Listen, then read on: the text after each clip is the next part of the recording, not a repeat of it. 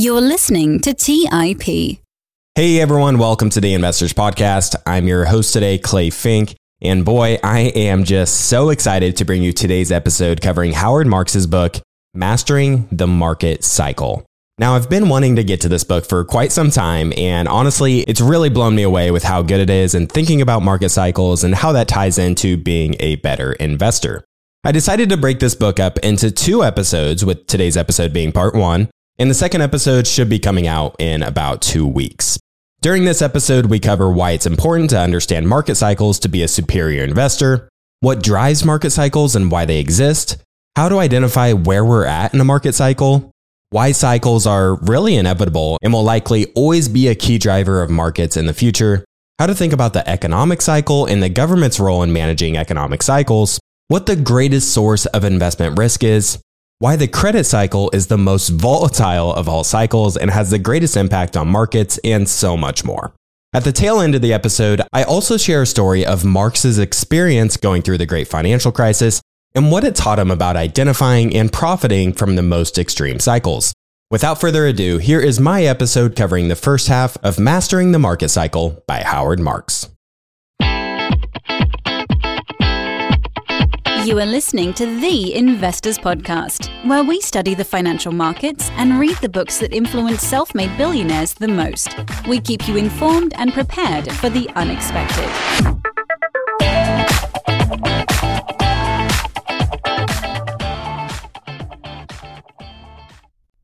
All right, so like I mentioned at the top, the title of this book is Mastering the Market Cycle by Howard Marks, and on the front it states as subheading, Getting the Odds on Your Side.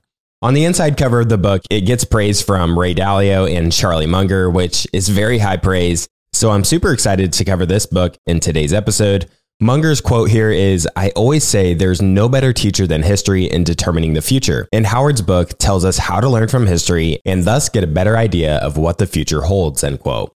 And then Warren Buffett has been on record saying that whenever he receives Howard Marks's memos in the mail, they're the first thing he opens and reads because he always learns something new from Howard's wisdom.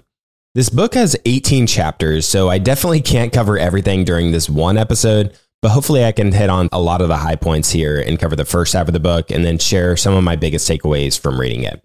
In case you missed my episode covering one of Howard's other books titled The Most Important Thing, you may want to cue that up in your podcast feed as well. That is episode number 497 on the We Study Billionaires show. In that episode, one of the most important things for investors to understand, according to Howard, is being attentive to cycles. Marks states, quote, "Good cycle timing combined with an effective investment approach and the involvement of exceptional people has accounted for the vast bulk of the success of my firm, Oaktree Capital Management," end quote. Understanding cycles makes our lives much easier. I just think about my own life, how my family plans on going to the lake during July because that's when it's going to be hot outside.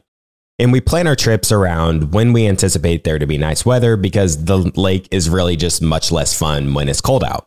Just like how the weather moves in cycles or moves in this pattern, economies, companies, and markets move in cycles too.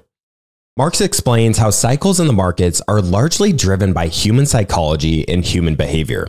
And because human behavior is the key driver in cycles, predicting exactly how the cycles play out really aren't as predictable as something like the weather or like predicting when the sun is going to rise and when the sun's going to set.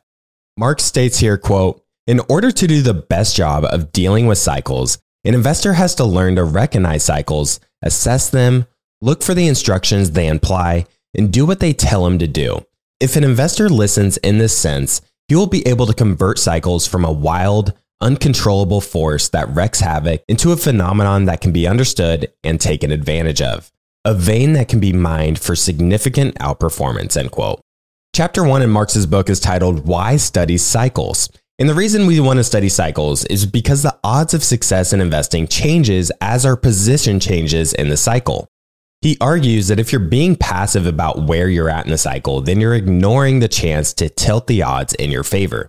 He also mentions that we should be cautious about making macro forecasts about the economy, markets, or geopolitics because very few investors are able to achieve outperformance over the benchmark based on macro forecasts.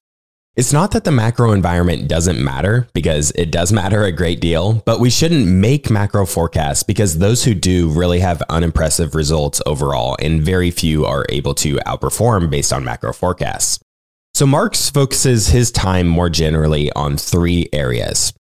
First is trying to know more than others in areas that are knowable, such as the fundamentals of industries, fundamentals of companies, and securities. Second is being disciplined as to the appropriate price to pay for a participation in those fundamentals. And third is understanding the investment environment we're in and deciding how to strategically position our portfolios for it. The first 2 points, which was fundamental analysis and understanding the value, is core to what value investing is all about. And a ton has been written about it, as we've covered on the show. And this is why Marks in his book has focused on the last point, which is understanding cycles.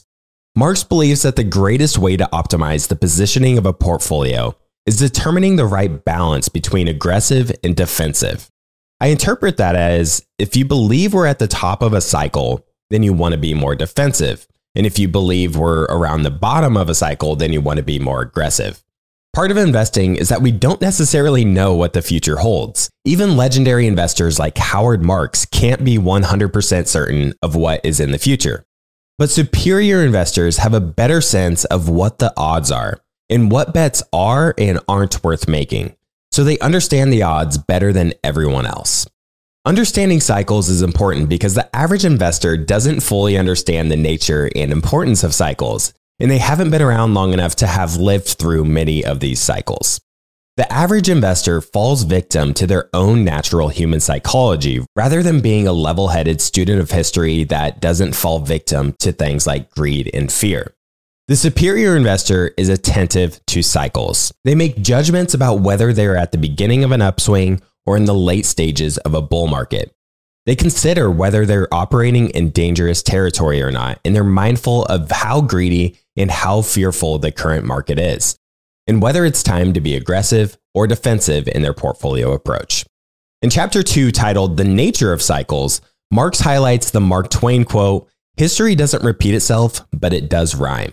Cycles will vary in terms of the details, how far they're going, and the timing, but the ups and downs and the reasons for them will occur forever. Cycles are going to oscillate around a central trend that tends to be up and to the right because company profits tend to increase, economies tend to grow, and then markets tend to rise. Markets oscillate above and below the trend line because of human psychology. And what Mark said recently on our show was that humans tend to take things too far. It's funny that people seem to say all the time that markets move in cycles, but people tend to get caught up in cycles. And when they really get caught up in them, in the extreme levels of them, that's when they can really get themselves in trouble. Mark states, "The oscillation bedevils people who don't understand it, are surprised by it, or even worse, partake in it and contribute to it," end quote. He breaks down this cyclical phenomena into a number of different phases, which I'll read here. First is the recovery from an excessively depressed lower extreme, or the transition from a low toward the midpoint. Next is the continued swing past the midpoint towards the upper extreme or the high. Then you have the high itself, or the peak of the cycle. After the peak is the downward correction back towards the midpoint. Then you have it overcorrect and cross below the midpoint. And then you reach a new low, and once again, you see a recovery again, and then the cycle repeats. And he notes that there's no defined beginning or end of a cycle. Each part of the cycle is influenced by what happened before it. So when somebody asks you how we got to this point today, you'd have to decide how far back in history you'd want to go when explaining your thesis for how we got to where we are today. While cycles frequently rise above or fall below the trend line, a typical rule of cycles is that eventually they're going to move back towards that trend line, which reminds me of the value investing belief that over the long run, companies tend to gravitate towards their intrinsic value. And this idea also relates to the concept of the reversion to the mean. The tricky thing with cycles is that the details when comparing one cycle to another can vary widely. This can refer to the timing, the duration, speed, and the power of the market swings, as well as the reasons for the swings. Remember the Mark Twain quote, "History doesn't repeat itself, but it does rhyme." Marx also makes a point which he considers to be one of the most important points about the nature of cycles, People tend to think of cycles in terms of the phases that I described earlier, when the upswings are followed by the downswings and so on. But Marx makes the distinction that one event causes the next event. During a bull market, the market going up fuels the bull market itself as people become greedy and they pile in. Eventually, the weight of the bull market becomes too much and it stops moving up and then it peaks out. All of the energy that fueled the bull market then fuels the bear market back toward the trend line, and that energy and continued momentum downward is what carries it to a low below the trend line. I think understanding physical reality terms like gravity and momentum, I think, is really important here, and I believe it's a good mental model for investing in the very best companies. There are times when they're going to trade well above and well below their general trend line, and patience is needed to enter these companies at the appropriate time. Related to the nature of cycles, he pulls in a few observations from his November 2001 memo titled, "You Can't Predict, You Can Prepare." The first observation is that cycles are inevitable. Every once in a while, you'll see a new extreme where people start to say, this time's different for whatever reason, and they make the mistake of extrapolating a new trend that ignores the time-tested ways of investing. But it turns out that the old rules still apply and the cycle resumes. He states, in the end, trees do not grow to the sky and few things go to zero. Rather, most phenomena turn out to be cyclical, end quote. The second observation is that cycles' clout is heightened by the inability of investors to remember the past, or in other words, people forget or just simply don't know that markets have a natural way of moving in cycles. The third observation is that cycles are self-correcting and their reversal is not necessarily dependent on exogenous events. The reason they reverse rather than go on forever is that trends create the reasons for their own reversal. Thus, Howard likes to say that success carries within itself the seeds of failure, and failure the seeds of success. The final observation about the nature of cycles is that through the lens of human perception, cycles are often viewed as less symmetrical than they are. Negative price fluctuations are referred to as volatility, while positive price fluctuations are called profit. Collapsing markets are referred to as selling panics, and surging markets receive more benign descriptions. Marx believes that cycles generally are largely symmetrical based on his own experience.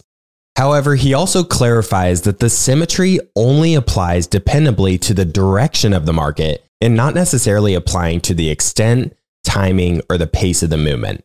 As they say, the stock market takes the stairs up, climbing a wall of worry, and it takes the elevator down as it oftentimes falls more swiftly than it climbs. Marx argues that the details of each boom and each bust are really not that important and they're really irrelevant, but the themes behind those booms and busts are essential to understand. For example, during the Great Financial Crisis, the boom occurred largely because of the issuance of a number of unsound subprime mortgages, and that took place in turn because of excess optimism, a shortage of risk aversion, and an overly generous capital market, which led to unsafe behavior surrounding these subprime mortgages.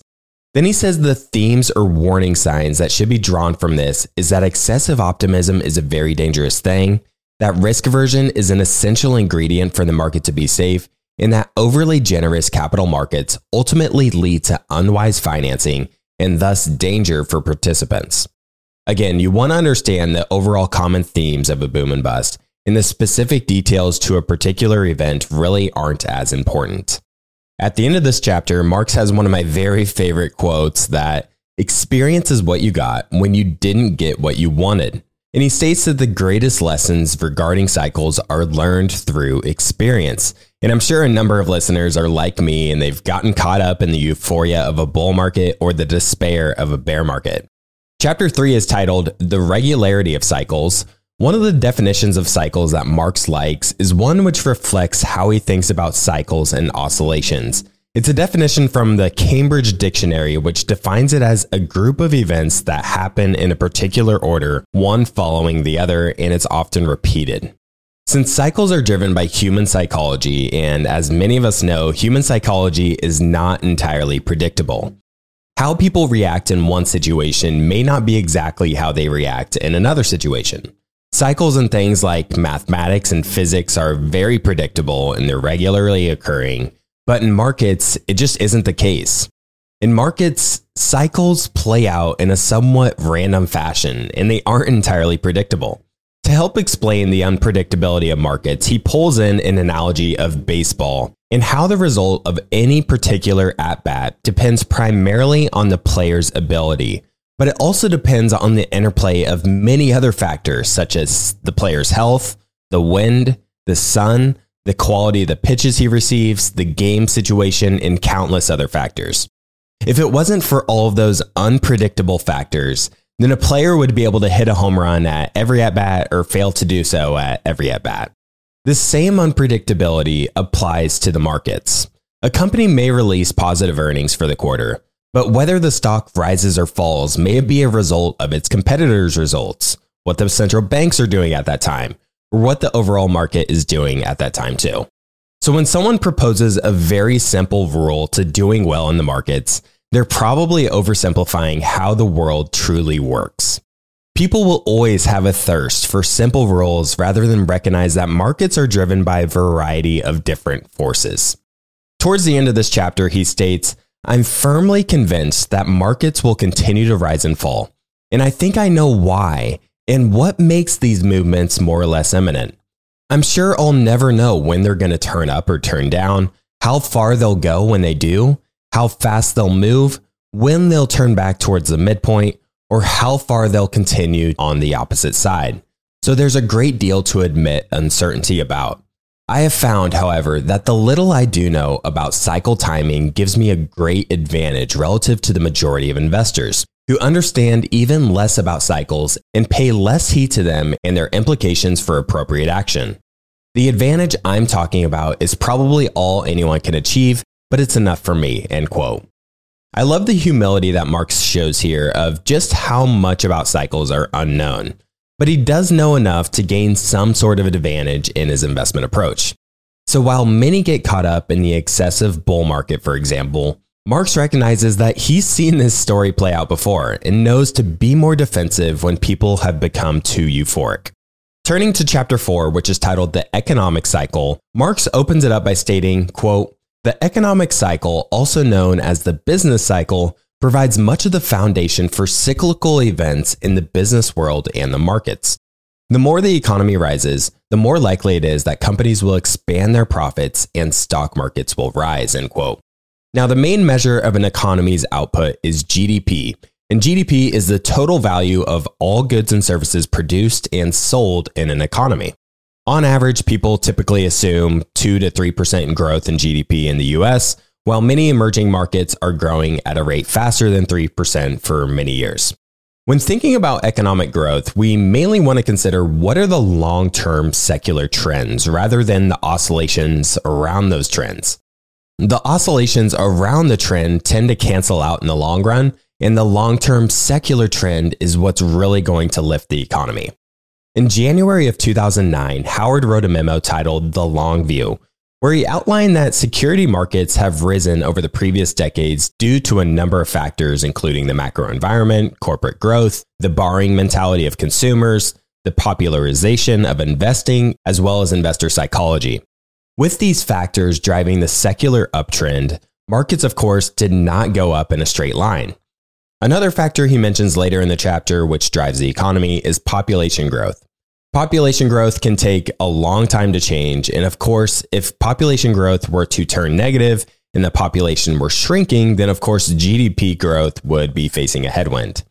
In addition to population growth, the other important element of GDP is productivity. Higher productivity in an economy simply means that more can be produced in the same number of hours worked by a worker. Like population growth, the change in productivity growth is very slow and it's very gradual, which AI is certainly trying to accelerate in the years to come. He states that economic growth appears to have slowed in the US, and I'll note here that this book was originally published back in 2018. From 2010 through 2018, US GDP growth trended around 2 to 3%. 2019, it was 2.3%. 2020 was minus 2.8%. 2021 was nearly 6%. And then 2022 was 2.6%. And then when I look back at the 1990s period, for example, I see many years where we had growth of over 4%. So it does seem that in general, economic growth has slowed. And Mark states that it's yet to be seen that if this is a short-term cyclical change or if it's a change in the long-term trend itself. Let's take a quick break and hear from today's sponsors. Today's episode is sponsored by Range Rover Sport. Range Rover leads by example with their dynamic design that rises to the occasion. It's got powerful on-road performance and commanding all-terrain capabilities, coupled with signature Range Rover refinement. The third generation Range Rover Sport is the most desirable, advanced, and dynamically capable one yet, redefining sporting luxury. It's got advanced cabin technologies such as active noise cancellation and cabin air purification, offering next-level comfort and refinement. The purposeful cockpit-like driving position sets the tone for a focused interior that promotes exhilarating driver engagement. Award-winning Pivi Pro infotainment is at the heart of the experience and provides intuitive control of the vehicle systems. You can enjoy a dynamic drive and total comfort with optional 22-way adjustable, heated and ventilated electric memory front seats with massage function. Design your Range Rover Sport at LandRoverUSA.com. That's LandRoverUSA.com. Have you ever wondered if there's an AI tool like ChatGPT specifically built for the stock market? A tool that not only aids you in your research and analysis process, but also allows for dynamic discussions? Today, I want to share such a tool with you called Meyka. Meyka is an AI-powered stock research assistant now enhanced with real-time stock data.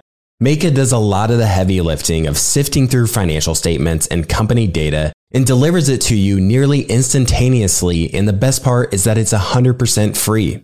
Try it out today and ask Meyka questions like, what is the financial health of Microsoft? How much cash does Copart hold on its balance sheet? What is the return on invested capital of Adobe, or millions of other prompts? Check it out today for free at Meyka.com. That's Meyka.com. The Holy Grail of Investing, the new book by Tony Robbins and co-written by investing legend Christopher Zook, reveals the secrets of alternative investments like private equity, venture capital, energy, real estate, sports franchises, and more. It features exclusive insights from investing titans who collectively manage more than $500 billion, including Robert F. Smith, Vinod Khosla, Michael B. Kim, and many others. In the Holy Grail of Investing, you'll discover how to take advantage of the trillions flowing into private equity by becoming an owner of firms that actually manage the assets and share in the revenue they generate, how to take advantage of the 2 to 3 times higher returns of private credit as an alternative or complement to bonds, how to invest in the energy evolution and ride the wave of trillions in global investments, how investments in private real estate can work as an inflationary hedge and source of tax-efficient income, and how many of the world's greatest investors thrive in both good times and bad. The Holy Grail of Investing by Tony Robbins is available now wherever books are sold. All right, back to the show. Then Marx touches on short-term economic cycles and how, although many factors in the economy might not change too much, there are periods where consumer and investor behavior can change drastically. For example, during the Great Financial Crisis, consumers were spending less even if they still had their jobs. The credit market just totally dried up, which meant less investment was happening, and companies generally were hesitant to expand their operations, and that led to a recessionary period from December 2007 through June 2009. To help paint a picture of how psychology plays into the economy and the short-term cycle, you can think about the wealth effect. When people feel wealthy and they feel that times are good, then they're much more likely to spend more money. I know I'm personally much more likely to do things like go out for a nice dinner or buy something I don't really need if my portfolio is doing really well. The housing market also ties into this because people generally keep an eye on how much their house is worth relative to what they bought it for and how much equity they have after you consider the mortgage. This makes the economy somewhat self-fulfilling. If consumers and businesses expect times to be good in the future, then they spend more and they invest more. And this creates economic activity.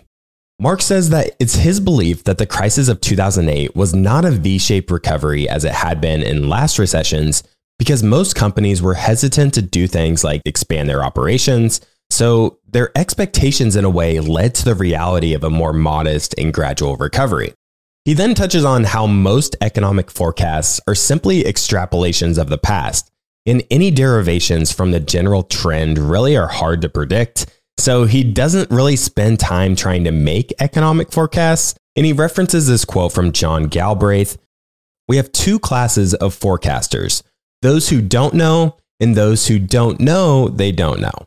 So the big takeaways from this chapter on economic cycles is, I have 5 points here. The output of an economy is the product of the hours worked and the output per hour, and that's determined primarily by factors like the birth rate and the rate of gain in productivity, and those factors change relatively little from year to year. Second is, although the long-term secular growth is relatively steady, the year-to-year changes can drastically change due to things like wars, pandemic, economic crises, and other factors that really aren't foreseeable. Third is the long-term economic growth is steady over long periods of time, but is subject to change in the long-term cycle. Fourth, the short-term cycle oscillates around the trend line from year to year, and over a long enough time period, it tends to follow the trend line. And then fifth and finally, people try really hard to predict economic growth, but very few are able to do it right consistently, and few do it much better than everyone else, and few correctly predict the major deviations from the trend. So in order to understand market cycles, it's also really important to understand the government's role in cycles, which is what's covered in Chapter 5. Free markets today are accepted as being the best system for allocating economic resources and encouraging economic output, but markets today are rarely left to their own devices. Central banks in particular play a big role in markets today. Today's central banks are primarily concerned with actually managing the economic cycle. One thing central bankers want to do is try and control inflation. Because when inflation becomes high, then it's interpreted by central banks as the economy running too hot and having too strong of an upward movement, and central banks want to prevent high inflation from spiraling out of control before it's too late. So when inflation is high and the economy is too hot, then central banks will try to slow things down in the economy. And when the economy is too slow, they'll try and stimulate it by doing things like QE and lowering interest rates. Central banks also want to support high employment because it helps stimulate the economy and then have continued economic growth. This is often referred to as the Federal Reserve's dual mandate, which is low inflation and low unemployment. And the central bank also wants to help tamper the swings in the market cycles. But just like how it's really difficult for us as investors to spot where we're at in the cycle, it's also very difficult for central bankers to figure out where exactly we're at in the cycle.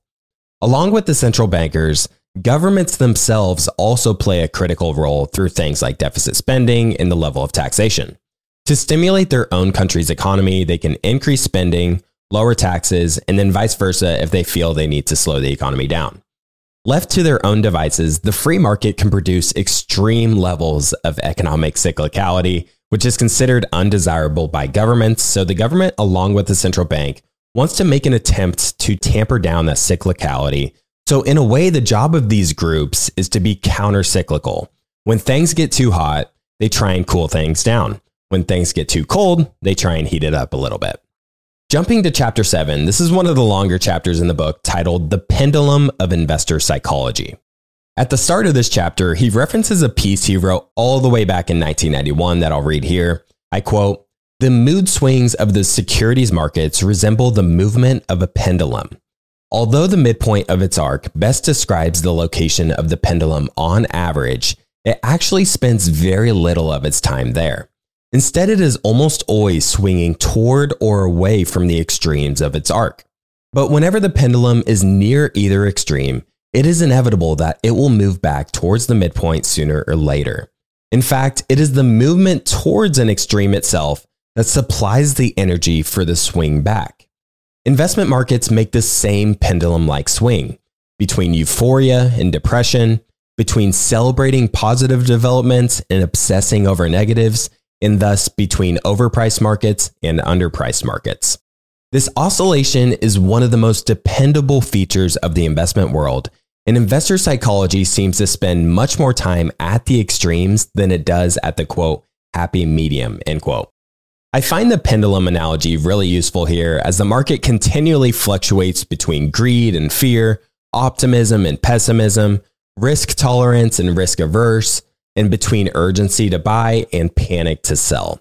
The swings in the pendulum represent the psychological excesses. For example, Marx explains how it seems logical that the overall stock market should provide returns in line with the sum of their dividends plus the trendline growth in corporate profits, and that really equates to a ballpark figure of around 6 to 10%. Now, when stocks return much more than that for a while, Howard says that it's likely to be excessive and people are getting too optimistic, and returns are essentially being borrowed from the future, which makes stocks risky and a downward correction certain. Howard has talked about on our show recently that stocks on average tend to return around 10% a year, but the majority of years are really not in the 8 to 12% range. People have a natural tendency to get carried away. From 1995 through 1999, for example, we had 5 straight years where stocks returned 19% or more. The S&P 500 entered 1995 at a price of $541, and it closed the year 1999 at $1469. And this is an average annual return of over 22%, not including dividends. Then we all know what happened next. As the S&P 500 had 3 straight years of negative returns. It had negative 10% in 2000, negative 13% in 2001, and then negative 23% in 2002.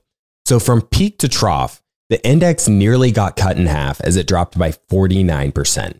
Now, in hindsight, it seems that the market got way too optimistic and greedy in 98 and 99, and then it became way too pessimistic and fearful around 2002 because the market rebounded by 26% in 2003. Howard points out that from 1970 through 2016, which is a period of 47 years, there were only 3 years where the market returned between 8 and 12%. So the market very rarely delivers the average returns that investors generally expect from it. So in this chapter, Marx is really hitting home on this idea of the pendulum and how the overall market swings between greed and optimism to fear and pessimism. And he says that the superior investor strikes an appropriate balance between greed and fear. Everyone feels these emotions, but the superior investor keeps these conflicting elements in balance. He writes, quote, "The superior investor is mature, rational, analytical, objective, and unemotional. Thus, he performs a thorough analysis of investment fundamentals and the investment environment. He calculates the intrinsic value of each potential investment asset, and he buys with a discount to the price from the intrinsic value, plus any potential increases in the intrinsic value in the future, together suggest that buying at the current price is a good idea," end quote. Part of the reason why investors are so emotional is because we tend to view things through a skewed lens rather than viewing things the way they truly are. Marx says that few people are always even-keeled and unemotional, and thus few investors are capable of staking out a midpoint position between the balance of greed and fear. Most swing between greedy when they're optimistic and being fearful when they're pessimistic, and they're doing so at the exact wrong times, which is just so ironic. This reminds me of the classic bubble chart that oftentimes circulates on the internet or on Twitter. The smart money buys early before the trend becomes apparent to everyone else. Then there's the awareness phase where the asset starts to appreciate in price, starts to gain some momentum. Then it receives media attention and investors start to really become enthusiastic as the price starts to go parabolic.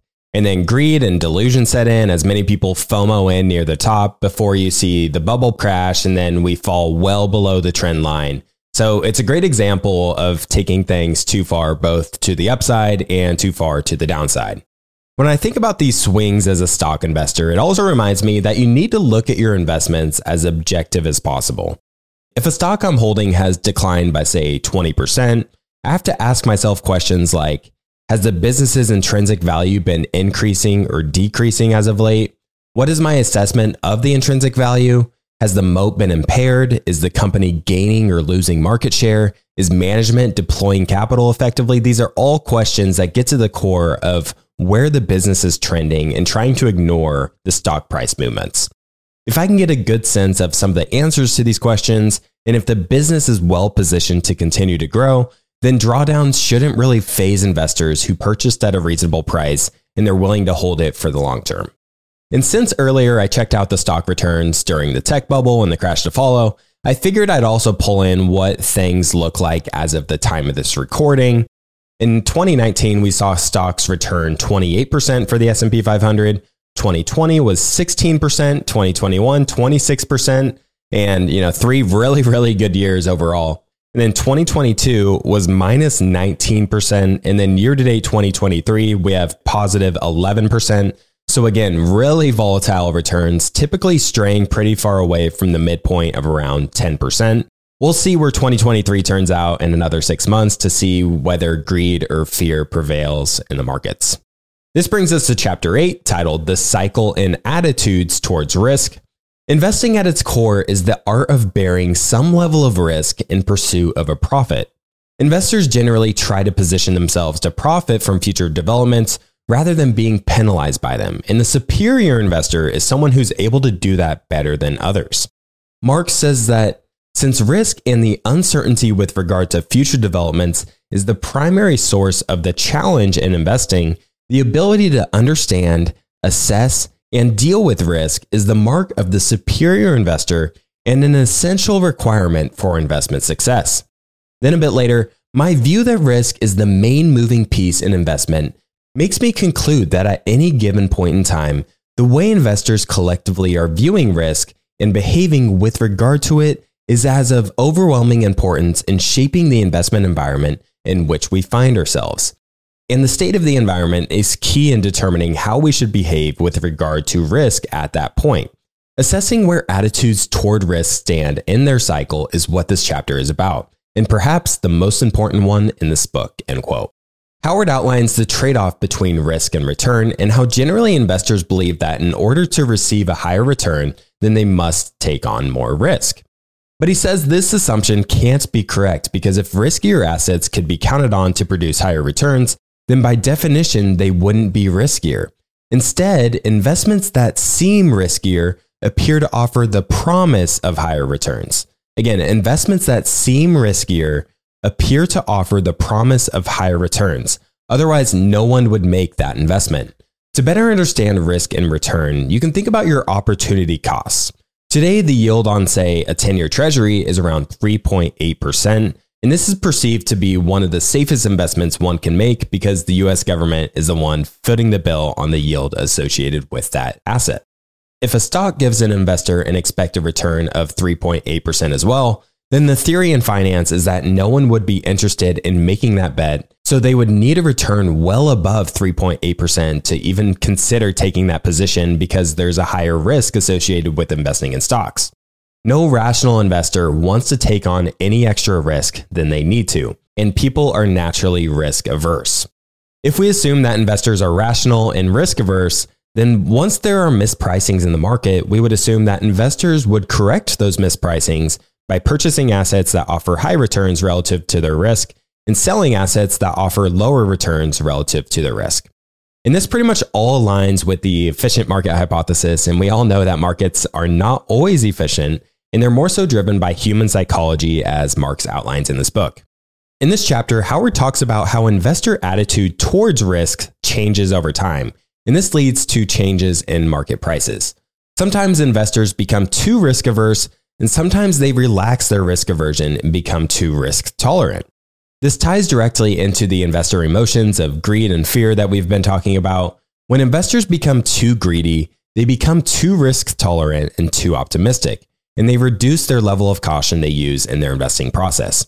Since greedy and optimistic investors have more risk tolerance, they tend to chase returns and get pushed into riskier and riskier assets. This reminds me exactly of 2021. We saw crypto prices going through the roof. Hyper-growth tech that had little or no profits were trading at 100 times sales. Countless IPOs and SPAC offerings and so on. Overall, investors were very optimistic about the future while things were going really, really well. Ironically, risk is the highest when investors generally feel that risk is low, and risk is the lowest when investors feel that risk is high. This is because when investors feel risk is low, they overestimate future expectations and they're too optimistic. So future returns are low and the potential downside is high. Conversely, when stocks fall, investors are too cautious. This leads to higher than average future expected returns and lower than average potential downside risk. Howard writes, quote, For me, the bottom line of all this is that the greatest source of investment risk is the belief that there is no risk. Widespread risk tolerance, or a high degree of investor comfort with risk, is the greatest harbinger of subsequent market declines. But because most investors are following the progression described just above, this is rarely perceived at the time when perceiving it, and turning cautious is most important, end quote. Then a bit later he writes, what's the greatest source of investment risk? Does it come from negative economic developments, corporate events that fall short of forecasts?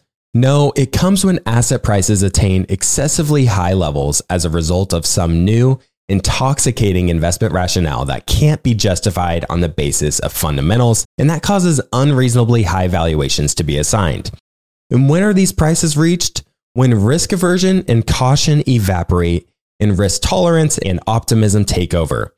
This condition is the investor's greatest enemy, end quote. He points to the example of the Great Financial Crisis as the greatest financial downswing of his lifetime. And I just love how he points out in this book that one of the most difficult periods of his career, he sees it as an opportunity to observe, to reflect and learn, rather than a burden he has to endure. To sum it up, investors overall became complacent and they laxed their standards on risk assessment and quality. Banks started to lend to those who previously weren't able to get loans. Wall Street packaged together new types of assets that were riskier than they were perceived more generally. And it reminded Howard of Warren Buffett's wise words that we need to adjust our financial actions based on the investor behavior playing out around us. The Buffett quote he's referring to here is, the less prudence with which others conduct their affairs, the greater prudence we should conduct our own affairs, end quote. So Howard says when others fail to worry about risk and fail to apply caution, we must in turn be more cautious. And when investors become panicked or depressed and can't imagine condition under which risk would be worth taking, we should be more aggressive. When times were good from 2005 to 2007, there was a high degree of confidence. But when fear struck in the markets, it quickly eroded all confidence, and excessive risk aversion took the place of unrealistic risk tolerance. Once Lehman Brothers had collapsed in 2008, people were very quick to sell everything they could with a high degree of urgency. There were many more sellers than buyers, leading to a total collapse of all asset prices, and liquidity just totally dried up. I love that Howard shared this story of his own troubles he personally had to endure through the financial crisis, which inspired him to write a memo called The Limits of Negativism. Preceding the Great Financial Crisis, Oaktree started to participate in the use of leverage in some of their funds, but they used less leverage than most other companies. For example, they used leverage of 4 times equity in their European Senior Loan Fund versus the more conventional 7 or 8 times leverage. And they tried to be more conservative about the assets they bought as well. But the crisis still managed to almost bring down their fund. Prior to the Great Financial Crisis, senior leverage loans rarely sold below 96 cents on the dollar. And Oaktree believed that they were well positioned to never have to worry about a margin call as long as these prices didn't fall to 88 cents on the dollar. But after the bankruptcy of Lehman Brothers, loan prices fell to unprecedented levels, and margin calls were off the hook, which further exacerbated the issue of falling loan prices. Oaktree acted swiftly to raise more equity from their investors to lower their leverage in their fund. They wanted to lower it from 4-to-1 down to 2-to-1. They were able to raise more money from their investors, and now they were protected if the loans were to fall to 65 cents on the dollar. And then not too long after, Oaktree's book then fell to 70 cents on the dollar as there was a total absence of buyers and margin calls continued, and it led to more and more selling pressure. Now Oaktree saw the need to go out and raise even more equity from investors.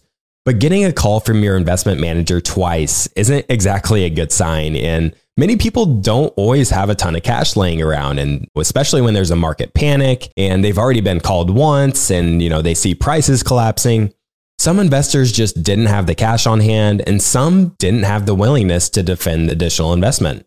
Marx writes, at bottoms, it can be extremely hard to take actions that require conviction and staunchness. And that led to the event I'm going to describe, end quote. Let's take a quick break and hear from today's sponsors. Buy low, sell high. It's easy to say, hard to do. For example, high interest rates are crushing the real estate market right now. Demand is dropping and prices are falling, even for many of the best assets. It's no wonder the Fundrise Flagship Fund plans to go on a buying spree, expanding its billion-dollar real estate portfolio over the next few months. You can add the Fundrise Flagship Fund to your portfolio in just minutes with as little as $10 by visiting fundrise.com/WSB. That's fundrise.com/WSB. Carefully consider the investment objectives, risks, charges, and expenses of the Fundrise Flagship Fund before investing. This and other information can be found in the fund's prospectus at fundrise.com/flagship. This is a paid advertisement. Today's show is sponsored by Public.com. That's where you can earn 5.1% APY with a high-yield cash account. While we can't say for certain it's the highest interest rate there is, we can say this. It's a higher rate than Robinhood, a higher rate than SoFi, a higher rate than Ally, a way higher rate than Bank of America and Chase, a higher rate than Citi, Wells Fargo, Discover, and it's a higher rate than American Express too. So if you want to start earning 5.1% APY on your cash, check out Public.com. We can't say it's the highest interest rate, but it's pretty damn up there. This is a paid endorsement for Public Investing. 5.1% APY as of March 26, 2024 and is subject to change. A high-yield cash account is a secondary brokerage account with Public Investing, member FINRA/SIPC. Funds from this account are automatically deposited into partner banks where they earn a variable interest and are eligible for FDIC insurance. Neither Public Investing nor any of its affiliates is a bank. U.S. only. Learn more at public.com/disclosures/high-yield-account. As many of you know, I love studying businesses and networking with business owners. The more I've studied businesses, the more I've realized that starting and scaling your business is easier than ever because of companies like Shopify. Did you know that Shopify powers 10% of all e-commerce in the US? Shopify is the global force behind Allbirds, Rothy's, and Brooklinen, and millions of other entrepreneurs of every size across 175 countries. Shopify is the global commerce platform that helps you sell at every stage of your business, from their all-in-one e-commerce platform to their in-person POS system. Wherever and whatever you're selling, Shopify's got you covered. Shopify even helps you turn browsers into buyers with the internet's best converting checkout, up to 36% better compared to other leading commerce platforms.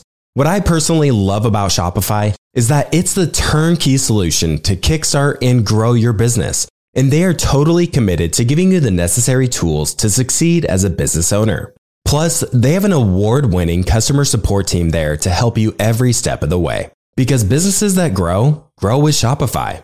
Sign up for a $1 per month trial period at shopify.com/WSB. That's all lowercase. Go to shopify.com/WSB now to grow your business no matter what stage you're in.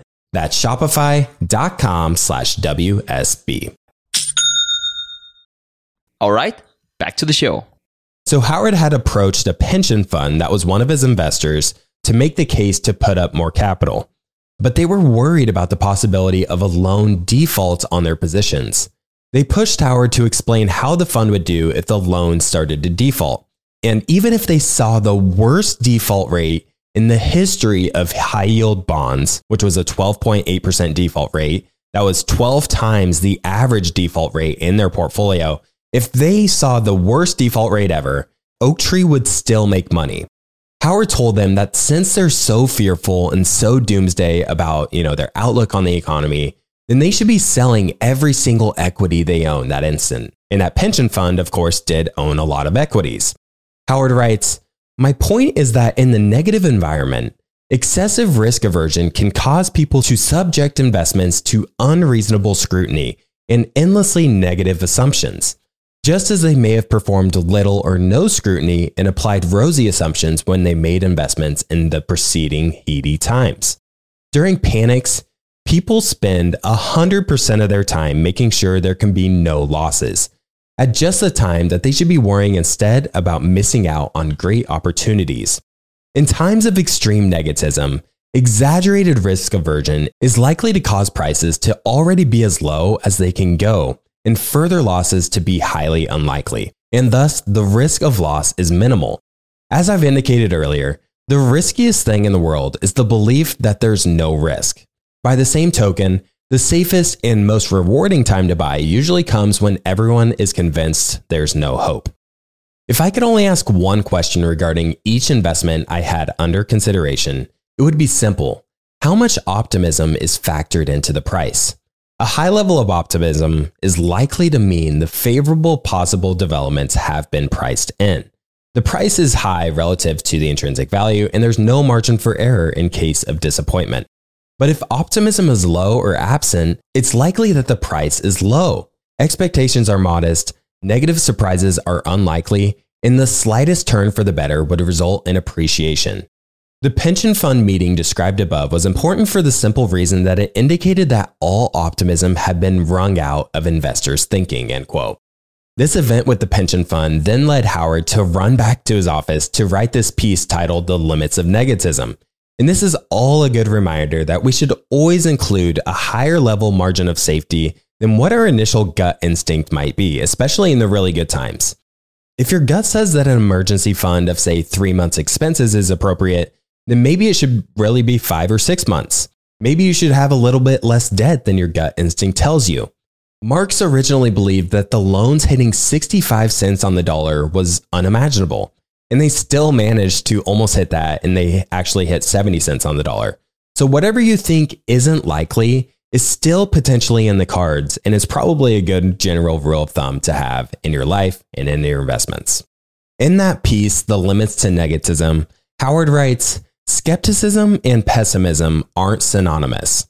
Skepticism calls for pessimism when optimism is excessive, but it also calls for optimism when pessimism is excessive.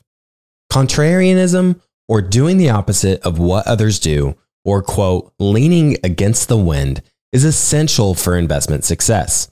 But as the credit crisis reached a peak last week, people succumbed to the wind rather than resisting it. I found very few who were optimistic. Most were pessimistic to some degree. Some became genuinely depressed, even a few great investors I know. Increasingly negative tales of the coming meltdown were exchanged via email. No one applied skepticism or said, that horror story is unlikely to be true, end quote. I found this story just so valuable since I myself was not an investor during the great financial crisis, and the story also gives a sense of what the market environment can look like in the extremes of far too much optimism and far too much pessimism. A few of Howard's fund's investors didn't put up additional capital, including the one he visited that day in the story he told, and in order to keep his fund afloat, Howard put up the money himself to keep things going. This one investment into a levered portfolio of depressed senior loans at a time of max pessimism ended up being one of the best investments he has ever made because there was a massive unwillingness for anyone to participate in that market, which gave him absurdly cheap prices. This brings us to chapter 9, which is the last chapter we'll touch on here in today's episode, which is titled The Credit Cycle. All the cycles discussed in the book vary to some degree. The stock market cycles can have big swings, whereas cycles in things like food or, everyday needs really don't change all that much. And then there's GDP, which really doesn't fluctuate much either. And then corporate profits fluctuate a little bit more than GDP. Now, when thinking about credit cycles, these are really subject to massive swings. Howard actually believes that the credit cycle is the most volatile of the cycles, and it has the greatest impact on the economy. Sometimes the credit window is wide open, and then suddenly it can just slam shut. This is why it deserves a great deal of attention. Now, in order for the overall economy to continue to grow, it's essential that businesses have access to credit, because without credit, most businesses wouldn't be able to finance future growth, at least to the same extent. And without credit, then debt that is maturing on a company's and a government's balance sheets, that debt couldn't be refinanced and rolled over. Generally, companies aren't repaying their debts. Usually, these debts are rolled over and refinanced. Other considerations with regards to credit is that financial institutions rely on credit in order to maintain their daily operations. For example, if a bank has an influx of depositors wanting their money, then that bank is in trouble if they don't have access to the credit markets to make good on those depositors. And then finally, there's the psychological impact. When the credit market seizes up, it can quickly cause fear to spread, leading to things like forced selling and margin calls, which further exacerbates the issue and creates a vicious cycle downward until relief is provided. Now, why does the credit window open and close the way it does? Howard explains in his November 2001 memo, "You can't predict, you can prepare." When the economy enters a period of prosperity and bad news is relatively scarce, lenders are more willing to lend out more capital. Financial institutions then compete to expand their businesses, and then you have a growing economy and more capital is just flush in the economy. This leads to some lenders lowering their returns by offering lower interest rates, they're lowering their credit standards, and they're providing more capital in a transaction, and they're easing their covenants. At the extreme end of this credit cycle, many borrowers end up getting loans they shouldn't have been getting. And this, of course, leads to capital destruction. The credit cycle reaches a tipping point when lenders have overextended themselves and the cycle reverses the other way. Lenders start to see losses from their bad loans and they start to rein in on their lending standards. Interest rates go up and requirements to get a loan are now a higher bar for the borrowers to reach. And then at the trough of the cycle on the downside, only the most creditworthy borrowers are able to get a loan, if anyone at all is able to. Then companies begin to starve for capital as some borrowers aren't able to roll over their debts. You have defaults and bankruptcies, and then the cycle turns back the other way.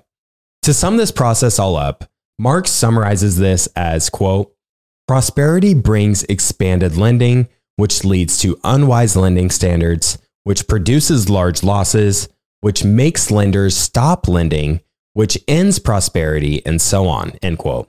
Howard believes that the credit market can be a great indicator for seeing where the market stands psychologically, and it's a great contributor to investment bargains. You can see we're around the trough of a credit cycle when you know that credit is tight in the economy, and if there's a liquidity event like what happened in March 2020, then you can almost be certain that there are bargains out there to be found, as many people have become forced sellers of assets. The Great Financial Crisis is another prime example of an extreme credit cycle. Marx writes, "The developments that constituted the foundation for the crisis weren't caused by a general economic boom or a widespread surge in corporate profits. The key events didn't take place in the general business environment or the greater world beyond that. Rather, the GFC was largely a financial phenomenon that resulted entirely from the behavior of financial players. The main forces that created the cycle were the easy availability of capital, a lack of experience and prudence sufficient to temper the unbridled enthusiasm that pervaded the process, unimaginative financial engineering, the separation of lending decisions from loan retention, and irresponsibility and downright greed," end quote. When the credit window slammed shut in 2008, Howard believes that financial catastrophe similar to the Great Depression was absolutely possible and in the cards, but the US government took the necessary steps to turn the tide. The final big shoe to drop was the collapse of Lehman Brothers before the government provided bailouts to the banks, and they put guarantees behind commercial paper and money market funds. Howard writes, "Market participants demonstrated that when negative psychology is universal and things, quote, can't get any worse, they won't.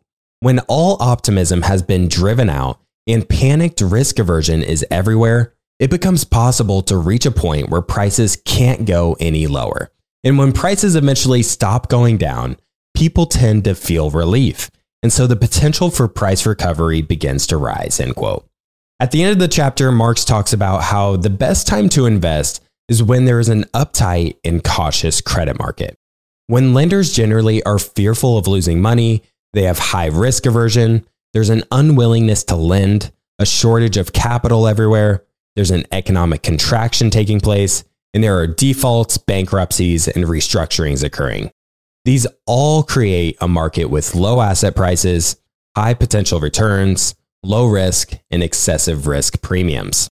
Ironically, when the market is very fearful in this way, it makes it very difficult for people to invest because it's just so hard to psychologically be optimistic when the whole overall market is pessimistic. On the flip side, a generous capital market shows characteristics like investors showing fear missing out on profitable opportunities, reduced risk aversion and skepticism, too much money chasing too few deals, the willingness to buy securities in decreased quality, the willingness to buy securities in increased quantity, a willingness to buy securities of reduced quality, and these all lead to high asset prices, low prospective returns, high risk, and skimpy risk premiums. From Howard's perspective, when the credit window is wide open, it's best to proceed with caution as an investor and be more defensive. When the credit window is closed and sealed shut, it's the best time to be aggressive because that's when the bargain prices are likely available. Now, at the end of the chapter, he writes, quote, "Superior investing doesn't come from buying high quality assets, but from buying when the deal is good, the price is low, the potential return is substantial, and the risk is limited. These conditions are much more the case when the credit markets are in the less euphoric, more stringent part of the cycle. The slammed shut phase of this credit cycle probably does more to make bargains available than any other single factor," end quote. I just loved the first half of this book, so hopefully you found value in this episode and, learning how to think about cycles, how you can think about identifying and trying to figure out where we're at in the cycle.